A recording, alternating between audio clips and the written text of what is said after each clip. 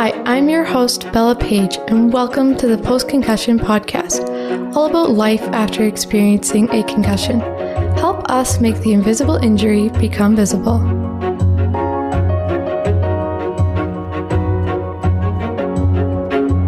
The Post-Concussion Podcast is strictly an information podcast about concussions and post-concussion syndrome. It does not provide nor substitute for professional medical advice, diagnosis, or treatment.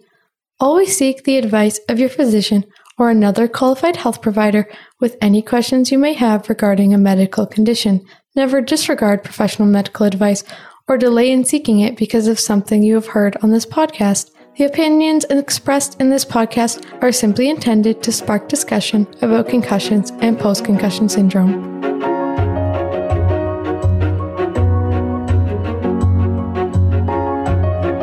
Welcome to today's episode of the Post-Concussion Podcast with myself, Belle Page, and today's guest, Connor Crisp.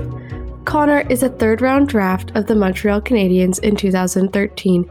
He played 17 games for the American Hockey League's Ice Caps over 2 seasons, which saw him plagued by concussions that sidelined him for long stretches. At the age of 24, Connor made the life-changing decision to retire from hockey to focus on his own health. Connor has had to deal with side effects of suffering from so many major concussions, as well as the underlying emotions of returning to his hometown of Alliston, Ontario, and transitioning back into the community and finding life after hockey as a coach and real estate agent. Welcome to the show, Connor. Do you want to tell everyone a little bit about your concussion injuries? Yeah, first of all, thanks for having me. So, played hockey all my life. I think as we mentioned, we kind of chatted a little bit before. I've had numerous concussions, majority of which you consider minor. So concussions I maybe missed 5 or 7 days with, went through the process, felt okay, never had any overlying long-term effects from it. But I would say that my biggest concussion was in my second last year playing hockey. So probably 22 years old, I think I was. We'll say 4 years ago. I was knocked out in a hockey game. I missed a whole entire season and just never really fully recovered from that injury, which I'm sure we'll get into a lot of reasons for why I think that is. But ever since then, I've kind of been battling post-concussion syndrome, trying to treat it the best I can with, multiple different symptoms, which, I'm sure with a lot of people who have went through concussions, it's tough to pinpoint what works for you. For sure. So what have you tried? Has anything, you said it's hard to pinpoint, but what have you tried to help some of those symptoms? I know you said you had a lot of headaches. Yeah, so headaches are probably the number one symptom. Again, kind of depends on the seasons, right? So like my summertime, my spring, when the sun's out, the weather's good, I feel relatively good. It's kind of when the days get darker and it's a little bit gloomier outside where I start feeling the symptoms kind of spike a little bit. But in the sense of like what I've tried, it's probably easier to say what I haven't tried just because I've tried hundreds of different things. Everything from modern medicine to holistic approaches to some witchcraft stuff that I don't even need to get into because yeah, for sure. But you know what? It got to a point in my life where I was going through such a bad time that anything I could come across or any suggestions that people had that maybe worked for them or they heard that have worked for somebody was something I was more than willing to try. So I've come across some pretty unique stuff, but to be honest, there hasn't really been something that's honed in on exactly what's going on for me. Witch doctors, we used to call them. Yeah, for sure. I get the intense amount of things that you can try, especially I think being an athlete, you're competitive. So that kind of goes into your whole healthcare routine as well, because you want to get better and you have a lot of reasons to want to get better. And the witch doctor thing I saw quite a few of them because you are just willing to try anything. And that's what my mom and I used to call them. We're like witch doctors because they're not really doctors. You don't really know what they do, but apparently they can help. So you try it anyways. Yeah. And you just like with things like that and a lot of treatments, you've got to have an open mind. Yeah.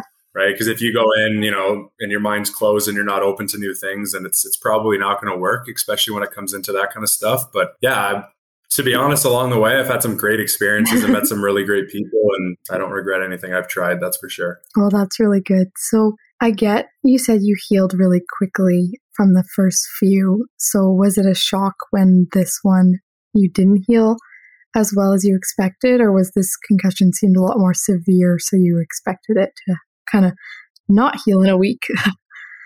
Yeah, like I don't know if shock would be the word. I would almost say Mm-hmm. frustration, right? Because I've had, I had so many in the past that were resolved so simply, and this one almost, it just started getting into my head. So like I tell a lot of people, I almost feel like I got to a point where I woke up with a headache every single day, that the days that I felt okay were the weird days, right? Where I'd wake up and kind of say, okay, where's my headache? Why do I not have a headache? What's going on? And I would almost repeat that in my head so many times that I would manifest the symptoms back. Okay, yeah. So you kind of get in this like downward spiral of forgetting what normal feels like. And yeah, so for me, it was more frustrating than anything, again, because I've tried so many different things and stuff that had worked in the past wasn't working anymore. And concussions are tough, right? You don't walk in with a cast on your arm, Nope. right? So it's kind of, it's not 6 to 8 weeks. It's not 4 to 6 months. It's whenever your body's ready to heal. And it's extremely frustrating. Yeah, for sure. I know my concussions, I had a bunch of head injuries, kind of like you before, where they healed. I didn't really think much about them. One of them, I think it lasted a few months. I had headaches over the summer, and then the headaches started and didn't stop. And what happened was I just didn't tell anyone about those headaches because I was a competitive athlete. I wasn't living at home, and I hadn't lived at home for, I think, 2 years at that point, on and off. And those headaches didn't go away. And actually, now that the headaches have gone away, the first year that they disappeared, like you mentioned, like not having them, I didn't know how to react. Right. I was like, wow, I don't have a headache today. Okay, but will I have a headache tomorrow? And then you kind of stress about it. And then you end up with a headache. And like you said, it's kind of a vicious cycle of how that works. And something I really wanted to get into, because it's something that happened to both of us at different times, was having your health take something away from you. So for me, it was show jumping. When I was 14, I was told that the Olympics are your career. You're not going to be doing anything else with your life. And for you, it was hockey. So how was that? Do you want to explain kind of the process of going through that and what it was like? Yeah, I think every athlete would like to leave their sport on their own terms. And I think in a way I sort of did. I never really got a affirmative answer like, you can never play again. It was always up to me. It was how I felt, again, because you can't see a concussion on a scan, right? So doctors were more so taking my word for how I was feeling and interacting with people and such. So for me, after missing an entire season, I tried to come back for a year, and I suffered through that year. I wasn't sociable. I wasn't hanging out with teammates. I was in a bad place. And I just got to a point where it was like, this isn't a way to live. So for me, as tough as it was to finally say I'm done, the months leading up, I knew it was coming. So I was kind of, soaking it all in, realizing this may be my last season. And yeah, it's certainly the toughest decision I've ever made in my life, especially up to this point. So it is what it is, and I'm in a good place now. I think I made the right decision. Whether I made it too late or too soon, I'll never know. But I think that, like I said, where I am now, I'm in a great place and surrounded by great people. So that's all that matters today. Yeah, for sure. And I get that. My doctors, well, some of them said no. Some of them were like, this is a bad idea. The other ones were like, oh, you can still ride. So I would. And I kind of did the same thing. I went back, and I had not competed like heavily for a few years, or I guess 2 years. And I went back in, and I lasted about a month. And over that month, I was just getting worse and worse. And all my symptoms were coming back that had started to go away. And I remember talking to my friends, because I wasn't living at home, and I would send them messages and say, I don't know what to do. Right. I'd be like, I moved away from home to do this again. I was like, my whole career was like, okay, we're starting this again. And the headaches were back, and I was over a bucket, and I felt like I was going to puke after riding multiple horses a day. And at the end of that month, I had a big talk with my coaches, and I was like, you know what, I have to stop. Like, no matter how much I don't want to, I was like, I have to put my health first, because I want a future, and this is not a way to live. I can't be living in pain every single day, and my mental health is going way down after I'd been working on it and all those types of things. So it was just, okay, what do I want from the rest of my life other than this? And can I think of those things right now? Because when I was a teenager, I couldn't. I honestly, there was nothing else. So to tell me that oh, you're going to have a life after this. I was like, no, I'm not. There is no, for sure. This is my life. What do you mean after this? And it kind of was a big adjustment. But do you have any tips for making that big choice and then how to be honest with, like you said, your teammates and your coaches and things like that? Yeah, I think, the biggest decision, the biggest process of it all is making the decision to just, cut it off and say, okay, this is my decision. There's nobody who's going to persuade me. This is what I've decided. But, the hardest part for me was telling my family. Obviously, I've had tons of teammates over time and everybody understands. And I think a lot of teammates that are close enough to you can understand and recognize that something's not right. Like you've gone from being a very social guy and active and fun and on the ice to kind of to yourself and quiet. And, obviously different people go through concussions in different ways. But for me, that was the case. So yeah, for me, telling my parents was the toughest part and everything leading up to it. But it's, it's like an everyday stress, right? When you get over something, you kind of laugh at it and say, well, what was I so worried about this for so long for? Because everything worked out just fine. And that was kind of the case for me too, right? Like when I told everybody it was my last season, I wasn't going to play again, like the amount of support and love and all the stuff that I needed at that time that came in made a huge difference. And I think that people, even players and friends, old friends that came out from not speaking to them in years, that reached out and said, we're happy for you. You had a great career, etc. I think it's just important for people to realize that life after sport is really good. There's a lot out there to be offered to you and to make another career and to be successful. It's kind of like what you touched on. It's no way to living in fear. And that's how I lived for a long time. So yeah, just kind of realizing that everything will be okay and just to trust yourself and commit to a decision is the biggest thing. Yeah, for sure. And I think, like you said, no one can make it for you and you have to decide, because once you decide, it gets a lot easier. You're not being forced to quit. People are worried. Like I remember talking to my mom and her face would be like so concerned when I would be like, oh, I'm going to go do this again. And she's like, really? Okay. Like I'm being supportive, but like I could see it in her eyes. She's like super stressed out. She's like, if this doesn't go well, I think she was more concerned, like, can you handle this mentally? Like physically, we're not sure how this is going to go, but mentally, can you handle getting back into the sport and then stepping back again? Because last time I stepped back, it was like a really big adjustment for me. And so once I made that decision, like once you made that decision, it's kind of like, okay, this is what I'm doing. And then everyone, like my whole family was super supportive through it all. And that makes a really big difference for all of this. Yeah. And like I said, I think when I told my parents, I knew they were going to be supportive, but a side of me was thinking, and I always use this line that, it's much my career as it is theirs, the amount of time and effort and money your family puts into and dedication. So for me to retire from hockey was more of my family retiring from hockey and them never being able to travel and watch me on TV, et cetera, et cetera. So that was the hardest part, was that I was feeling like I wasn't only ending my career, but, partially theirs too. Yeah, and like I said, when I did it, the relief and the weight that came off my shoulders and how okay they were with it. And surprisingly, how they expected it, right? Like your parents know you better than anybody else and they had kind of seen it coming. So, like I mentioned, it's just realizing you have the support there and everybody's going to back you in a decision like that. So. For sure. Yeah, my family definitely knew before I did.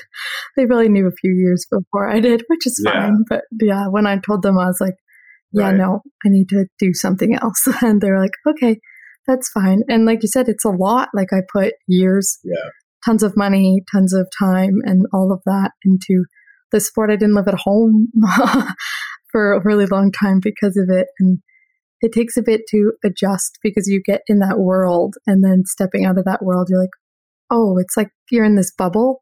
You're in the hockey bubble. I was in the horse show bubble. And you realize that there's a lot more than the bubble. And it takes time to step out of that, right? Yeah. Mm-hmm. Yeah, no doubt. So with that, we're going to take a really quick break and then we'll be right back.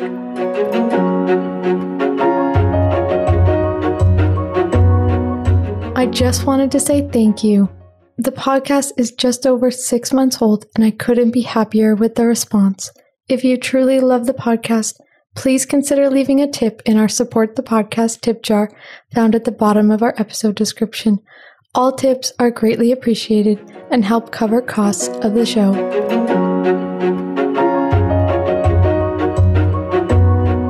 Welcome back to the Post-Concussion Podcast with myself, Bella Page, and today's guest, Connor Crisp.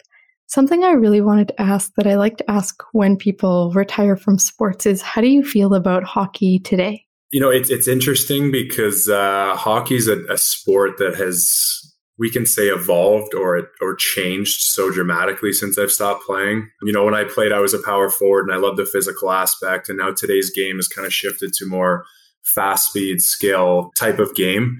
So for me, you know, I don't have a favorite team. I don't necessarily say, I'm not sure if I've sat down and watched a full NHL game since I've stopped playing. But for me to follow, it's about following friends and guys I've played with and people I want to see succeed. And, you know, I kind of live through them at this time. But yeah, as for the game, I think it's changed a lot. I don't think it's changed in a way that I necessarily support. I would like to see the same kind of game being played as it was in the 80s. But, you know, that's something that's changed and I don't see it coming back. So hockey is a unique situation just in the sense, like I mentioned, it's evolved so much in the last year itself alone. It's continually changing. But yeah, for me, I like to support the guys and keep in touch with players who are still playing and succeeding and making a name for themselves. For sure. Do you have any tips for young athletes who are in hockey or any other sport that they might be like pursuing as a career type thing?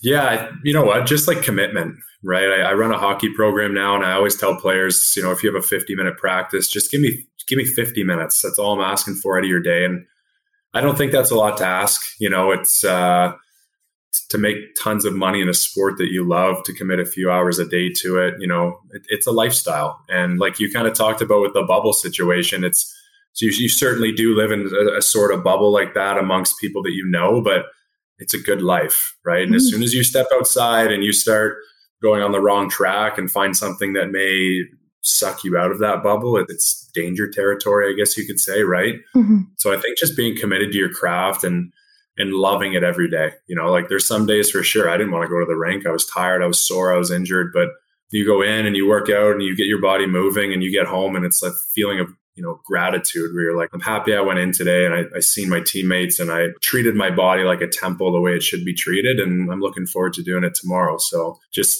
enjoy the process, commit to it, and don't give yourself any bars.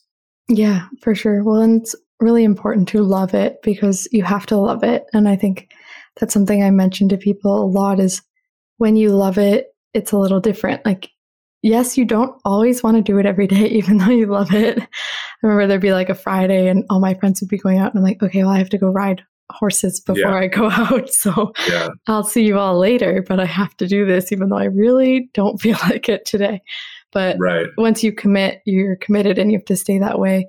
But it's also important to put your health first and remember that there is a life after sports. And it's something that we're really not teaching kids yet, but I think it's something that will hopefully slowly start to get pushed, that there's a lot more out there than just the sport that you're playing, especially when you do become a very competitive athlete. You don't realize that there's the bubble and then there's a bigger bubble around you, like your family and your friends and maybe a different career that you might take instead. And it's important to not forget that when you are being an athlete. Yeah, absolutely. And you know, there's like a lot of sacrifices you make along the way too. And like, you know, kind of like you said, you miss a Friday or Saturday night going out with your friends that you may be jealous of and, you know, you fear of missing out on something, but put yourself inside of their head. They may be feeling the same way about you, right? Like, oh man, he's so lucky to be going to the rink, or she's so lucky to be going to ride a horse today. Or don't be so single-minded. Think outside the box and think about how lucky you are to be spending your Saturday doing something you love, right? It's sure you may think it's a sacrifice, but in others' minds, you're the luckiest person alive. So yeah, exactly. So how are you now? You said you're doing great now. So do you want to tell us a little bit about where you're at today? Yeah, again, things are good. I still suffer from probably, you know, daily headaches. And it's something that I've just learned to manage and I live with. And, you know, I'm optimistic that one day things will be fine and I'll never have a headache again in my life. And that's my goal. But as for now, I just try to live a positive life, right? I try not to stress. I try to just take everything in stride and don't take things for granted, right? Because I think sometimes playing sports or whatever it may be, a job you love or traveling, you may take moments for granted that you may never have again, right? So for my last season, when I kind of knew it was leading up to the end of my career, it was emotional because everything I did in the back of my mind, I'm like, this is the last time I'm going to do it. So for me now, I just take everything in. I do it slow and I do it right. And I appreciate every opportunity that I'm given now. Yeah, that's so great. And it's so important to kind of accept that this is my life and it's not a bad life. I always try to tell people that I had a headache every single day. I don't anymore. I did for about 7 years.